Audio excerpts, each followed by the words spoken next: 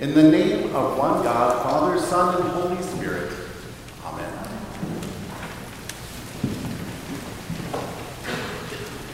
Every family has their annual Christmas traditions.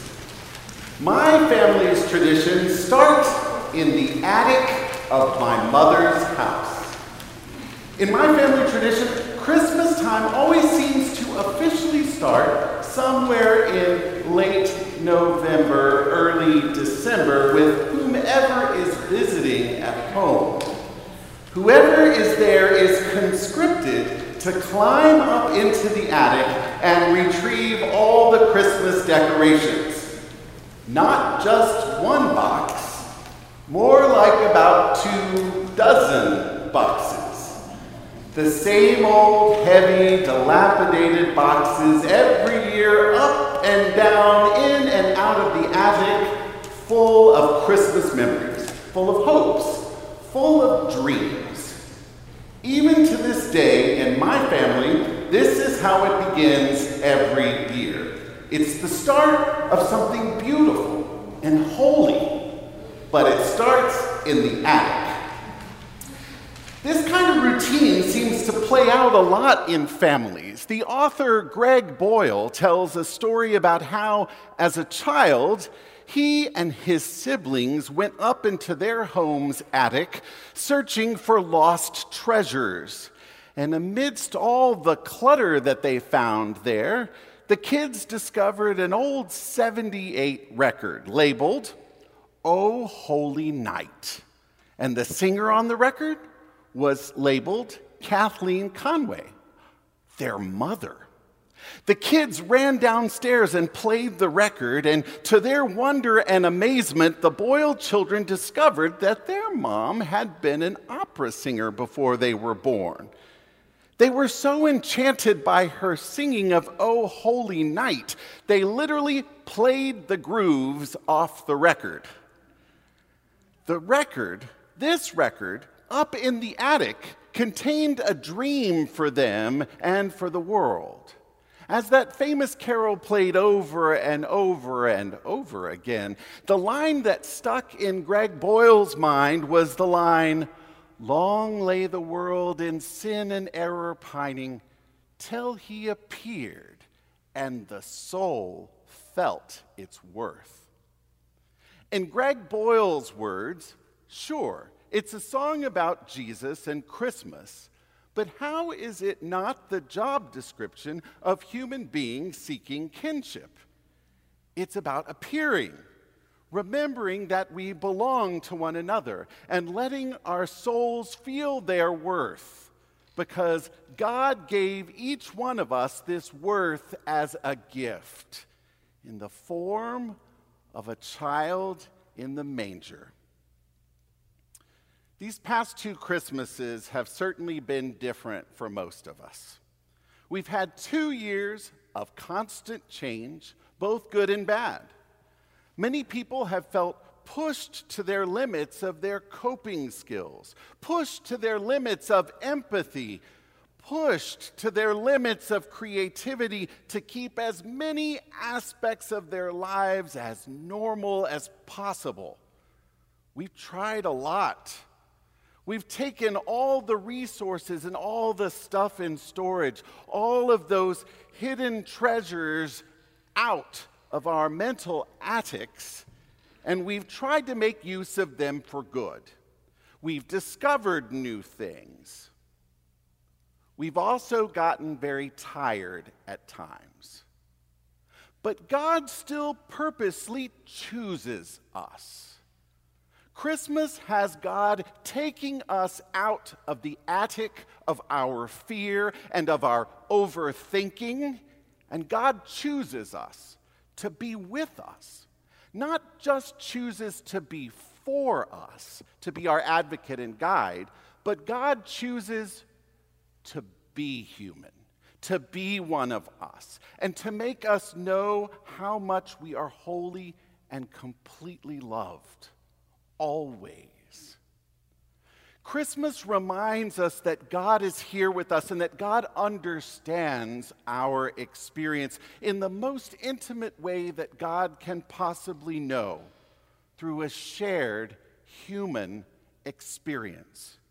And Jesus' presence, our very selves, our souls and bodies, by Jesus' presence, our souls and bodies can feel their worth. How the soul feels its worth plays out very differently for all of us. It might hit us randomly, like when watching that beautiful new Chevrolet commercial. You might have seen it, where an old man goes into his barn and an old dilapidated Chevy is there, with a picture of his late wife on the dusty dashboard. And the camera shows the man's face shedding a tear. Then an image appears of his daughter deciding to commemorate her parents' love by taking the car to a shop for renovation, and then surprising her dad by taking him to an antique car show only for him to find his very own car right there, fully restored, in mint condition, with a commemorative restored photo of his late wife on the dashboard. And then the lettering appears on the screen, Merry Christmas. If you haven't seen it, or if you have, you might just shed a tear. The man's soul finds his daughter's love, revealing to him something more powerful than just words. It's a soul feeling its worth. But Jesus giving our soul's worth might happen in a different way too. Something like this. If you're a school teacher, you might be able to relate to this. A teacher friend tells the story of a young boy who had a really hard time learning in his class. I'll call him Johnny. Johnny's classmates often made fun of him because he couldn't learn as quickly as others. As the school year went on, he fell a little behind and then a little bit more behind, and his disappointment in himself just welled up. My friend noticed Johnny and told him, "You can learn. Don't give up. Ask questions. I promise I will help you. You can learn whatever it is that you want to learn." And eventually the boy got back on track, passed all his classes, and did fairly well in school. 20 years later, and grown-up Johnny now goes back to his hometown, runs into my friend, his former teacher. "Aren't you Mr. Roberts?" he asked. "Yes, I am," my friend responds. Johnny continues, "Well, my name is John Dobson, and you were my fourth grade teacher. I am now a pediatrician. You were the first person in my life that told me that I could learn. And because of you, I'm doing exactly what I love today. I can't thank you enough." A surprising, loving, restorative gift, a soul feeling its worth, the worth of both teacher and student. But many times God works in us through ways that we don't even know. The mystery of Christmas is that the divine, now being one of us, allows us to change lives, to lift up souls, to show people their worth, even when we don't know that we're doing it. Something that looks a little like this situation. About 10 years ago now, when I was at my church in California, an older couple came up to me and asked me for prayers for their daughter, who had just received a stage 4 cancer diagnosis and was not expected to recover. They were absolutely distraught. I said prayers with the couple, and I asked them if I could send a note to their daughter. And they said, "Yeah, okay." And so they furnished me her contact information. So really only about every couple of months, I'd mail a note to this person, usually with a prayer or an affirmation card or some other little note of encouragement in it. I did this over the course of a year and a half, never hearing from this person, never knowing more. I just did it because something told me this might be what was needed. I then moved to Phoenix and took on other responsibilities here, and I stopped writing. But lo and behold, one busy Sunday morning here at Trinity, a young woman appeared, a stranger, sought me out, looked at me right in the face and said, "Are you Troy?" And I said, "Yes, I am." And she said, "You knew my parents in California, and you decided to write me little notes every so often. They always arrived when I was experiencing moments that were so low that I thought I'd be dead by the next day. Your notes gave me hope. They were a gift. Your notes gave me the strength to know that God would not allow me to that God would not allow me to face my challenges alone.